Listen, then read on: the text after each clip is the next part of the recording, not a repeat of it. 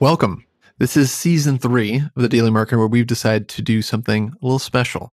Earlier this year, startup junkie and marketplace master Ty Wolff-Jones, hey Ty, approached me and pitched us the idea of, instead of interviewing founders and marketers, why don't we dive into the world of marketplaces, the VH1 behind the music of marketplaces, or what is the making of the sausage of a marketplace? Ty could bring the operations point of view, and I could bring the marketing point of view, and we could make some marketplace magic, or maybe a little more like marketplace mayhem. So join us for the series where we've spoken to over a dozen marketplace leaders and pioneers from Uber, Convoy, Bellhop, DoorDash, Rover, but also some rising stars in marketplaces from multiple countries, venture capitalists, and more. You're not going to want to miss an episode. So you mentioned unit economics. Can you define unit economics? And then after that, how do you end up figuring out and testing out if the unit economics work? Yeah. So I think unit economics are the key to almost every business. Yeah. Most people, if they can just take a short tutorial on unit economics, don't need to go to business school.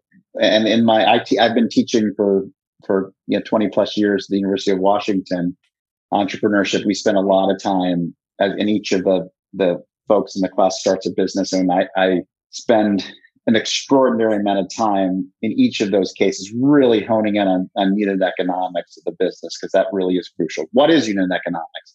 That's, at its core, it is, are you able to acquire and service a customer for less money than it costs you to acquire that customer? So sorry. Are you able to, I said that wrong. Are you able to get money from a customer? In other words, is the lifetime value of that customer greater than the cost of acquiring and servicing that customer? So is that customer worth, in terms of how much cash they're going to give you over time, more than how much it costs you to both get them in the first place and then service them over time? What's amazing is a lot of businesses, that equation doesn't work, and you can't scale. If that equation doesn't work, you can't scale that. You can't lose money on every customer and scale that to success. So hopefully that equation works. And then the question becomes, well, wait a second. So for example, on the first transaction, what if I don't make back all my money? A key component to unit economics is payback periods. The way people, investors, but also good operators think about it is in terms of two things. One is payback. So what that means in the unit economic sense is, how long does it take me to pay back my cost of acquisition? So let's take Rover as an example, because we've been talking about that, and I know Jacob used to work there. So let's say someone pays you, let's say it costs us $40 to acquire a customer on average, or some number like that. Okay. How long then, if the typical transaction size, let's say, is $100, and we're going to take 25% of that, then 25, then it's going to take us so we get $25, let's say, or $25 per transaction on average. And it's going to take approximately 2 transactions to pay back for that customer. How long does it take to get those 2 transactions? That may be 4 or 5 months. And so anyway, so you're trying to figure out what's the time period where you get that initial payback. If that time period is too long, then you're going to have problems financing it, because you might say, I got great payback, but I got great unit economics, but it takes me 2 years to pay that out. Pay off that initial purchase. No one's going to want to fund that. It takes too long. There's too much risk. So payback is a really important number. Optimally, you'd like to have that in under 6 months. Under a year is considered good enough. But you want to have payback.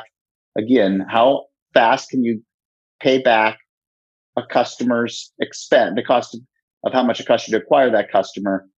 Really crucial metric that all great investors and operators are really focused on. By the way, all kinds of nuances to this. So for example, when you're talking about lifetime value of a customer, how much it costs you to be, there's so many ways to sort of toggle that. Let's just take acquisition, for example. Well, are you including the customers you got for free? Are you the way you should think about it is the incremental customer. So you're like, to acquire that next customer, not how much have I acquired in the past, but now I'm acquiring that next customer. Am I willing to pay? How much am I willing to pay? Let's say you've used up all your free and your Google, and now you're talking about Facebook, which tends to be a little more expensive. Let's say that costs you $100 to acquire a customer. Well, that payback's going to be a lot longer period than maybe some of the customers you got through cheaper channels. And so you have to think about it in sort of that incremental customer, not just sort of a blend everything and all together. And anyway, there's all kinds of nuances around that. The second thing people look at, in addition to payback, is lifetime value. The sort of the classic way to look about unit economics is sort of lifetime value of that customer over the cost of acquiring and servicing. And you'd like that number. So for example, let's say the value of a customer, we keep using Rover as an example, let's say is, a couple $100, and it costs us, $30-$40 to acquire. So then maybe you're saying, hey, that's a 7 or 8 or 9 or 10 times, lifetime value over the cost of acquiring. You probably should include the cost. Again, it's sort of you're using net numbers here. So the cost of servicing, that should be into that lifetime value number. And I would say in terms of what you're looking for there, so you're looking for a payback in sort of that 6 to 12 month time period. Obviously optimally have it even better than that, but that sort of would be good. And then in terms of lifetime value over CAC, cost of customer acquisition, what you're looking for is something in that 4 or 5 times is good. As you get sort of above 5, 6, 7, that's extraordinary. And frankly, if it's too high, then you're probably not spending enough to acquire customers. And so you don't ever want that number to get too high. Now, you're playing off payback and cost of the customer, and you're playing with all those things. But that's one way to look at it. It may be the case that early days, those numbers, don't look as good. And as you continue to improve conversion and do things, those numbers can get better. And so one of the things that you're looking at is not just sort of what's happening today, but where you think the business can be from a unit economics basis in sort of a more steady state. Anyway, long-winded tutorial on unit economics, it's good. But useful. Yeah. Rover holds a dear place in my heart because I actually worked on the sitter side, and it was doing the paid marketing to get sitters, right? And we were using these same concepts of unit economics. And I think I must have been such a greenhorn when I was working there, because I thought it was expensive to get pet sitters, but at Assurance, it's a whole nother multiplier of how expensive it is and how long the funnel is, right? Because to get a sitter, it could be a 2 or 3 week process until they're searchable. And then, before they take a booking or before they have a meet and greet. And the complexity on the demand side can be mirrored on the supply side as well. For sure. And hopefully again, you can come up with scalable, interesting ways to do it versus sort of more ad hoc. But like the nice thing about Assurance is I would imagine the lifetime value of those customers is very high. So you're willing to pay more for them, and you're also willing to probably have longer paybacks just because the lifetime value is so high over time. And so that's what you're also looking at for business. But Rover is a tremendous business from a unit economics standpoint. Yeah, it's fun. Ty, do we want to go into the chicken and the egg stuff now? What do you think? Yeah. Okay. I mean, he kind of teed it up earlier. So yeah. I think. Well, now you're making me nervous. I don't know what I teed up earlier.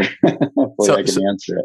So chicken and the egg, we're trying to make it the thematic topic of the entire season, which is there's a chicken and an egg problem, supply and demand. Egg is the supply, chicken is the demand. And how do you think about which one comes first? Or in regards to the work that you do, Greg, how do you coach founders to think about this to really have the most success while they're building and growing fast? Hopefully. Yeah.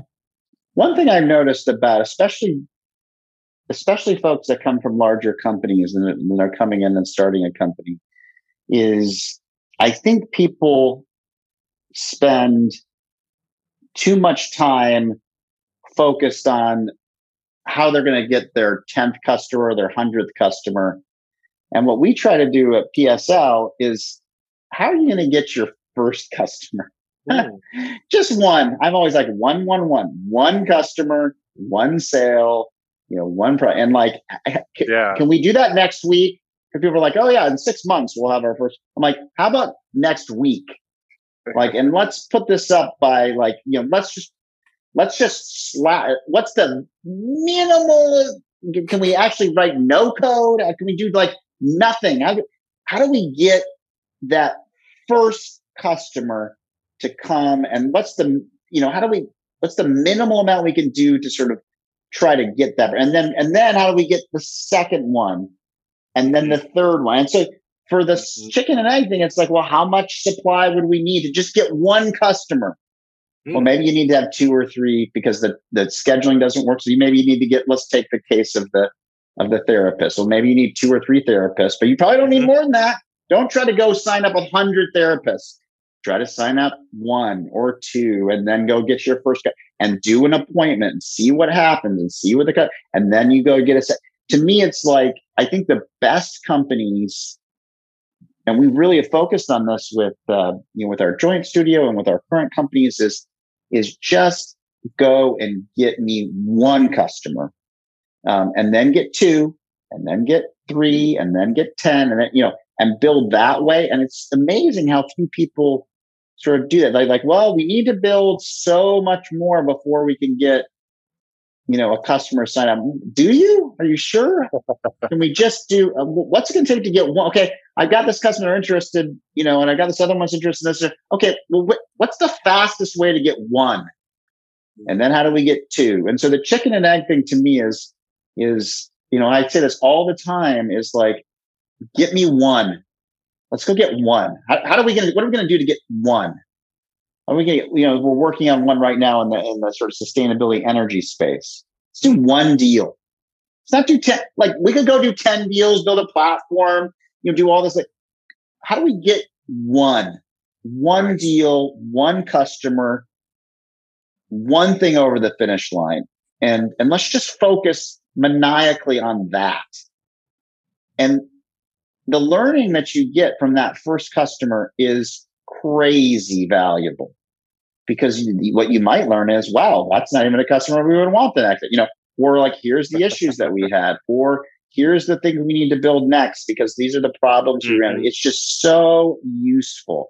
And so many of our failures at PSL, but even in venture, happen because people build so much stuff, and it turns out, I don't care who you are, how brilliant you are, so much of it was like unneeded for the first phase. So we don't worry as much about, you want to make smart architecture decisions and other kinds of things like that. But I'm not worried about getting my 1,000th customer. I'm worried about getting 1 and then 10.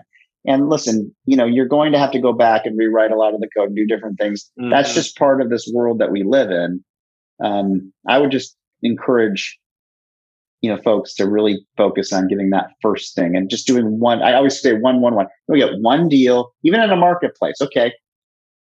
Instead of trying to figure out how we build all this product and all this matching, can we just match people more like manually? Yeah, hop on the phone. I'm like, listen, hop on the phone. Hey, I'm gonna make this and then put them together through the thing. Like it doesn't all have to be built. And so I remember for June, again, this company we were talking about, and the CEO there was fantastic about this. Josh, he's just like, you know what?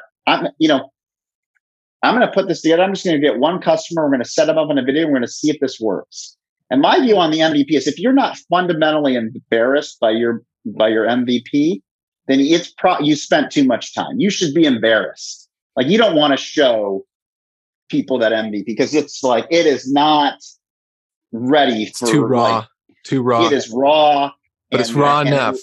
It's raw enough so that you can satisfy the needs of 1 customer. Like, you should be a little bit embarrassed. And if they knew like what you were doing on the back end, you'd be like, oh gosh, like, to me, that's a good MVP. And frankly, what you might decide is, oh, we're targeting, the wrong folks, we've got to focus more here or there. But anyway, that's a piece of advice I'd give on the chicken and egg thing is instead of worrying about which side, it's like the answer is which side is going to get you one customer. Yeah, I love the simplicity of that. And it really flips, I think, with a lot of people think about marketplaces and, how to think about them. That's great. I have noticed with some of these larger folks come from larger companies, they come in like, well, they really are focused on how we're going to get our 1,000th customer. And I'm like, gosh, I'm just focused on how we're going to get our first customer. Mm-hmm. That's I'm not like, to me, like that's the hardest one. Customer number one. And your first conversion data point as well, right? Yeah. I like that. Circling back. The question Ty and I had talk tracked was next. How would you get more customers?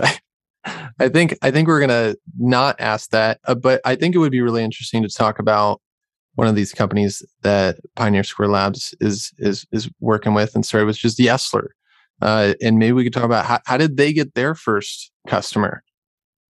Well, same exact method.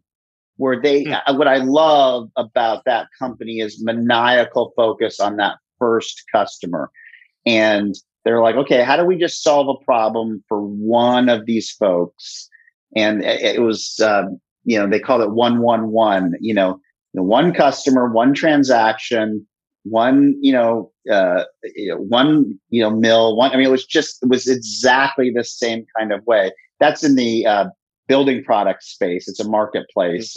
Mm-hmm. And what's amazing is the lack of transparency in that market.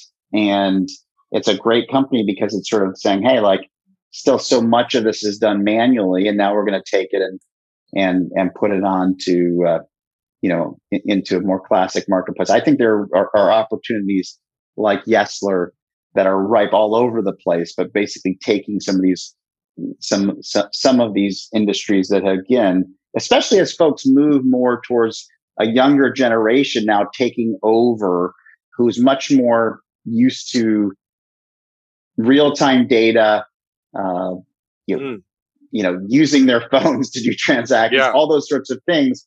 My sense is that across a lot of industries, you're going to see change and more technology come into play. Yesler is one of those, and the founders there are from that background. So they used to be the folks that were on the phones doing these sorts of transactions. They're like, okay, how do we simplify this? And again, how do we just do one transaction and then let's do more? But again, a lot of my mentioning this was born from Yesler. Really, again, it was like called 111. And I'll never forget how powerful I thought that was. What was that last one? I can't. Now I'm trying to remember what it was, but it was like one customer, one transaction, one. Yeah, it was like they had like another what the last one was, but it was just back to that narrow. And I just loved it. I love how focused it was. And Yesler, sorry, it's a market, just for the audience. It's a marketplace for lumber, right? Correct. Building products, lumber. Yes.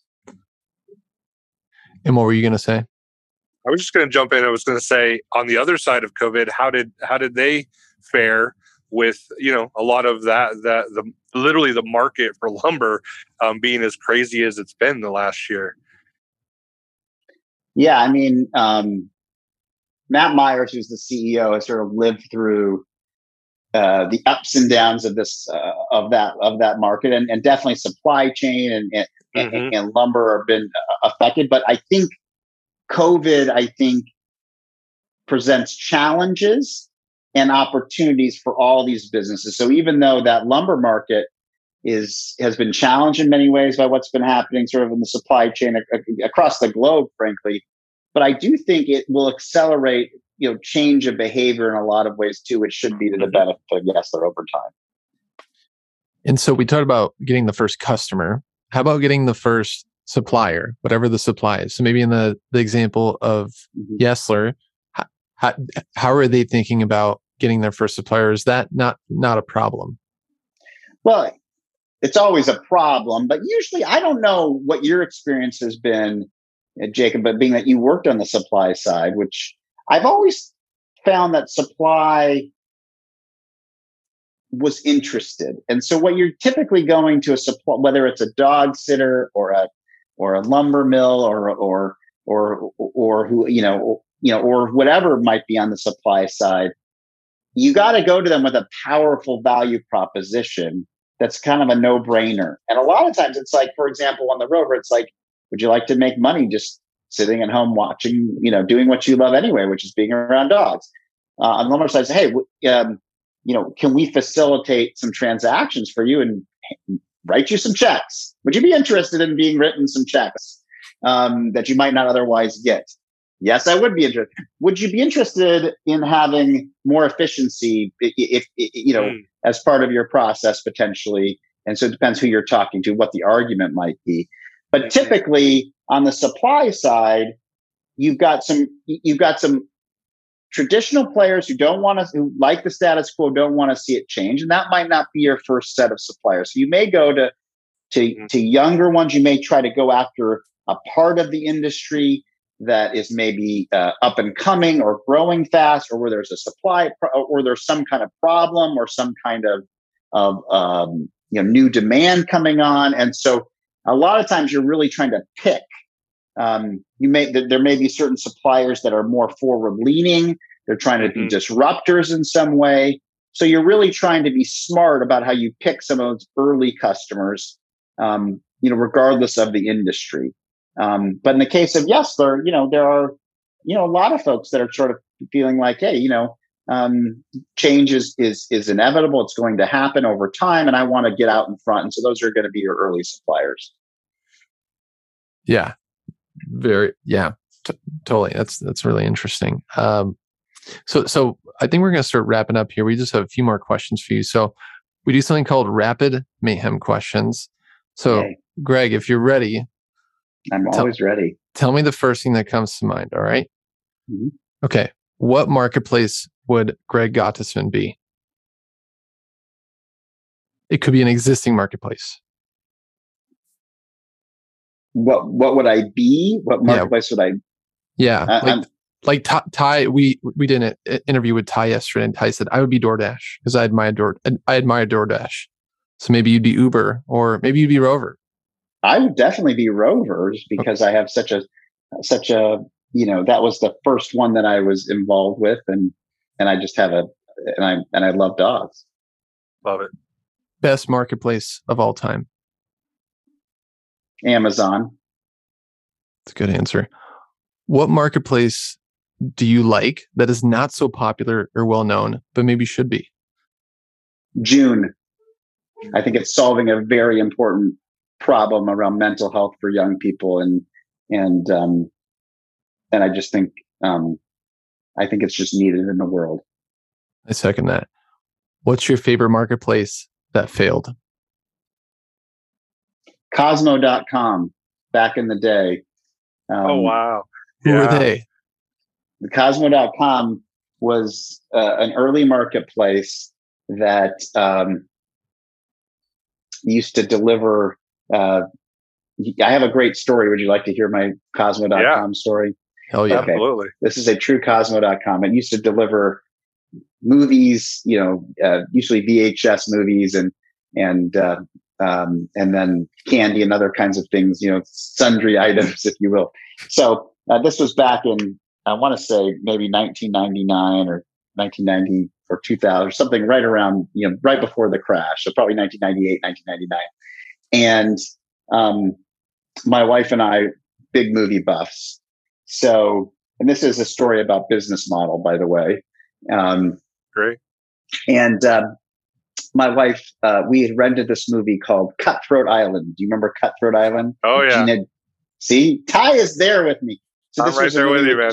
I'm a toddler when this is happening. Yes. Yeah. Geena Davis. It was kind of like an action flick. It wasn't the world's greatest movie, but it was kind of an action flick, think of like Indiana Jones with a women's star type of thing. Okay. Mm-hmm. So we're watching Cutthroat Island, and my wife says to me, had been married just a short amount of time at that point. And she says to me, Greg, wouldn't it be great if we had some junior mints? And I said to her, it would be great if we had some junior mints, because they're so fun to eat while you're watching a movie. They're so refreshing. So true. Okay. Yeah. So I said that, and I said, watch this. And I go to my computer and I type in kozmo.com and I order one box of Junior Mints, 79 cents. And we start watching Cutthroat Island. And about 30 minutes later, we hear this knock on the door. I'll make the sound for your viewers, your listeners. So we hear that, oh, Shannon's like, who's that? I'm like, watch this. I go to the door, and the guy says he's been on a bike and he has this little pouch. He hands me this one box of Junior Mints. And they had been like in a heated area, so they were a little bit melted, but they were Junior Mints nonetheless. And I said, well, can I tip you? He's like, no, not supposed to take a tip on first delivery. I'm like, okay, thank you very much. Off he goes.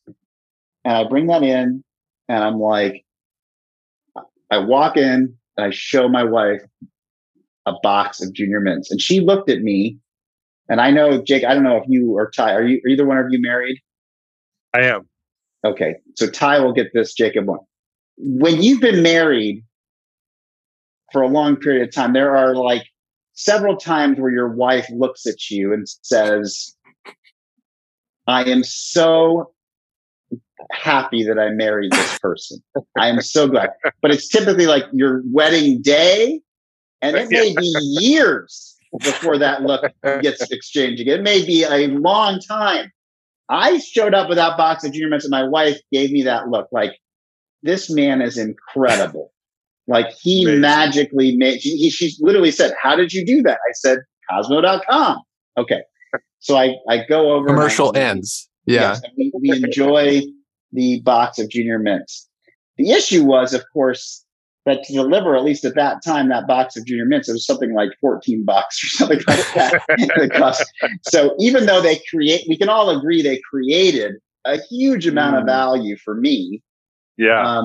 They didn't capture any of the value. I basically paid 79 cents for that one box. So it's a classic example of a wonderful failed, marketplace in that case, that didn't make it more than, I think it lasted another 6 months or so before it went out of business. Right. But yes, that's my favorite failed one, just because really ahead of their time. Yes, they were ahead of their time. And for that brief moment, my wife thought I was the most amazing person on the planet because I delivered her a box of Junior Mints in the middle of that movie. Love it. Yeah. This is just like what you talked about yesterday with the magic moment of watch this, and just black car shows up, right? Like This is another manifestation of the beauty of the internet coming. And it's like, yeah, watch what this can do. Bam. Right. And then here it is. I mean, isn't it interesting? I remember, I think it was like John Doerr, someone was saying, like, this was that the internet was underhyped, and everyone was like, no, this is right during the middle of the crash. And people were like, oh, what? Like, how can you say that? And now you look back and you're like, the internet may have been the most underhyped thing ever. Absolutely. Right? It just, I mean, think of think of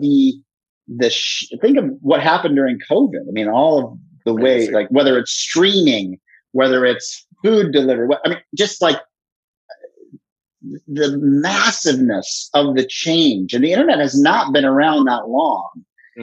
But if anything, even though there's been crazy values and up and down markets, and so if anything, I think all of us, I don't care who you were, underestimated the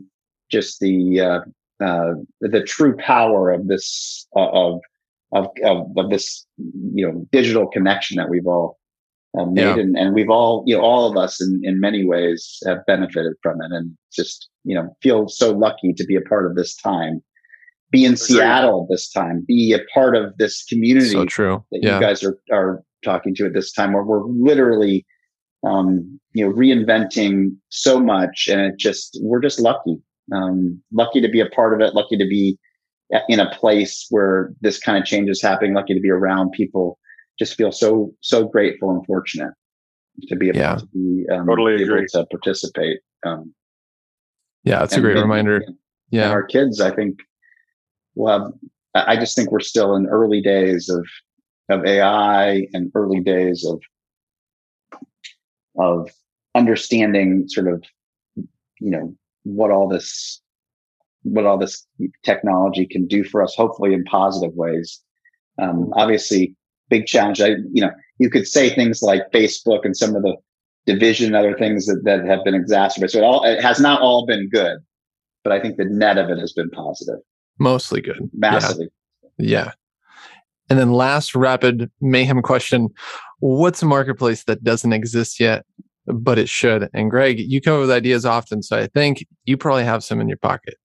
Yeah, we're working on one right now to enable people to invest in sustainable energy companies that where we can match sustainable projects with retail investors that want to invest behind their values. So that's an idea that I'm spending a lot of time on now. I think it's really important. And by the time this podcast comes out, hopefully we'll have some more traction there. Count me in. I'll be one of those customers.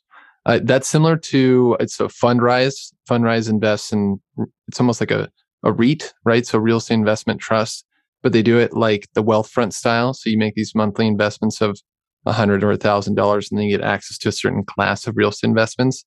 And then another company, Arrived, is doing specifically investing in specific homes. So you get like a market share of a home. So maybe you get, maybe 1% or 10% of a home, but it's unlocking the ability to invest in real estate investment properties. So this is similar to that, but more sustainability, green energy, and longer time horizon, right? You nailed it, Jacob. I think we're investors in Arrived, so in fact, one of the founders is my partner Julie Sandler's husband, Ale Choza, and so know that business obviously really well. Think extremely high about it, and sort of a democratization, as you said, of this sort of this residential real estate class. I think energy is another really interesting area, specifically sustainable energy, and I don't think anyone's done that well. I think there's all kinds of challenges, and hopefully by the time again this airs, we'll have made a lot of progress. But that's one that I've been spending a lot of time thinking about and working on. Super cool. So we had a question. What's the next big step change in marketplaces? But I think you're already onto something with the sustainability marketplace. I hope so. I think that I think there's a lot of folks that want to participate in making this world, this one Earth that we have, better. And so I think there are opportunities for marketplaces that hopefully do well and do good at the same time. Those are my favorite. I think Rover applies that. June applies that. This one that we're talking about applies this boundless immigration one. I love companies that can both provide, wonderful service, but then also at the same time, be profitable and be great businesses over time, but then also do some good. Those are super exciting. And I think there's a lot of those marketplaces still left to be built. Yeah. And they have that magic of fulfilling for your soul. Hopefully. Yes, definitely for me. Definitely for me. Those are the most rewarding, as you said, both, in terms of building them, but then being just a part of that journey. One of our founders, Josh Hurst, who's the CEO of June, which I get a chance to work with. I was complaining to him years ago about the Mariners not being in the playoffs, and saying, expressing some frustration because I'm a baseball fan, and it's been a while since the Mariners have been in the playoffs, and too long. And he looked at me and said, Greg, he goes, "You're missing the point. I always like the season better than the end." He's like, "It's about the journey." And I've always remembered, I'm like, you know what? You're so right. Like, it really is for all of us. Like, the fun of this position that we're all in is not the end result, as much as the grinding and the work that it takes to hopefully get there and build something. And I think there's just some real pleasure in the journey.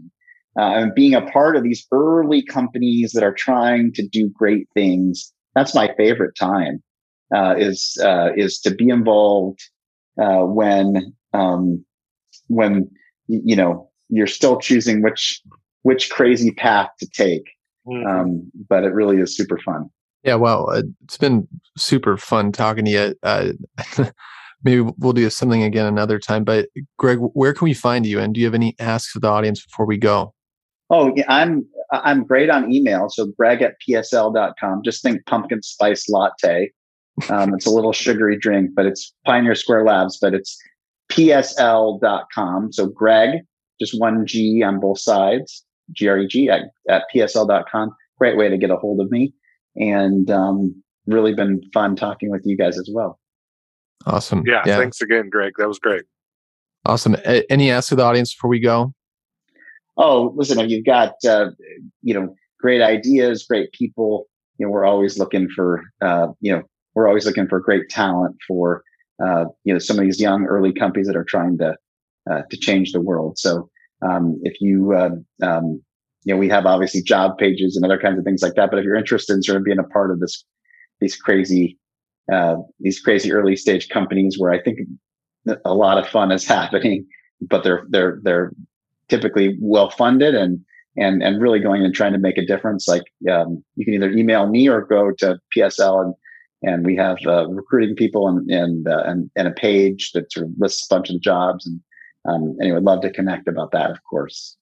Excellent. Again, I think talent is such the scarce resource. So. Yeah, definitely. And we're going to include all the links and everything you've talked about in the show notes too. So that'll be there for the audience. Greg, thanks so much. Again, this was really fun. Well, thank you guys so much. And thanks for doing this and putting out some great information through. I've really enjoyed, looking at some of the great podcasts you've done before. And I just think it's a great resource for folks. It means a lot. Thank you. Yeah. Thanks. Okay. Bye, Greg. Bye. Bye-bye. What a phenomenal episode, huh, Ty? Yeah, that was great. And we really hope that you got as much out of it listening to it as we did making it. Thank you for listening. Yes, I second that. Thank you. And don't forget you can like and subscribe if you wish. We'd rather hear of your thoughts. So tell us what you think of the episode and leave a review, please. Mayhem on, Ty. Yeah, mayhem on, Jacob.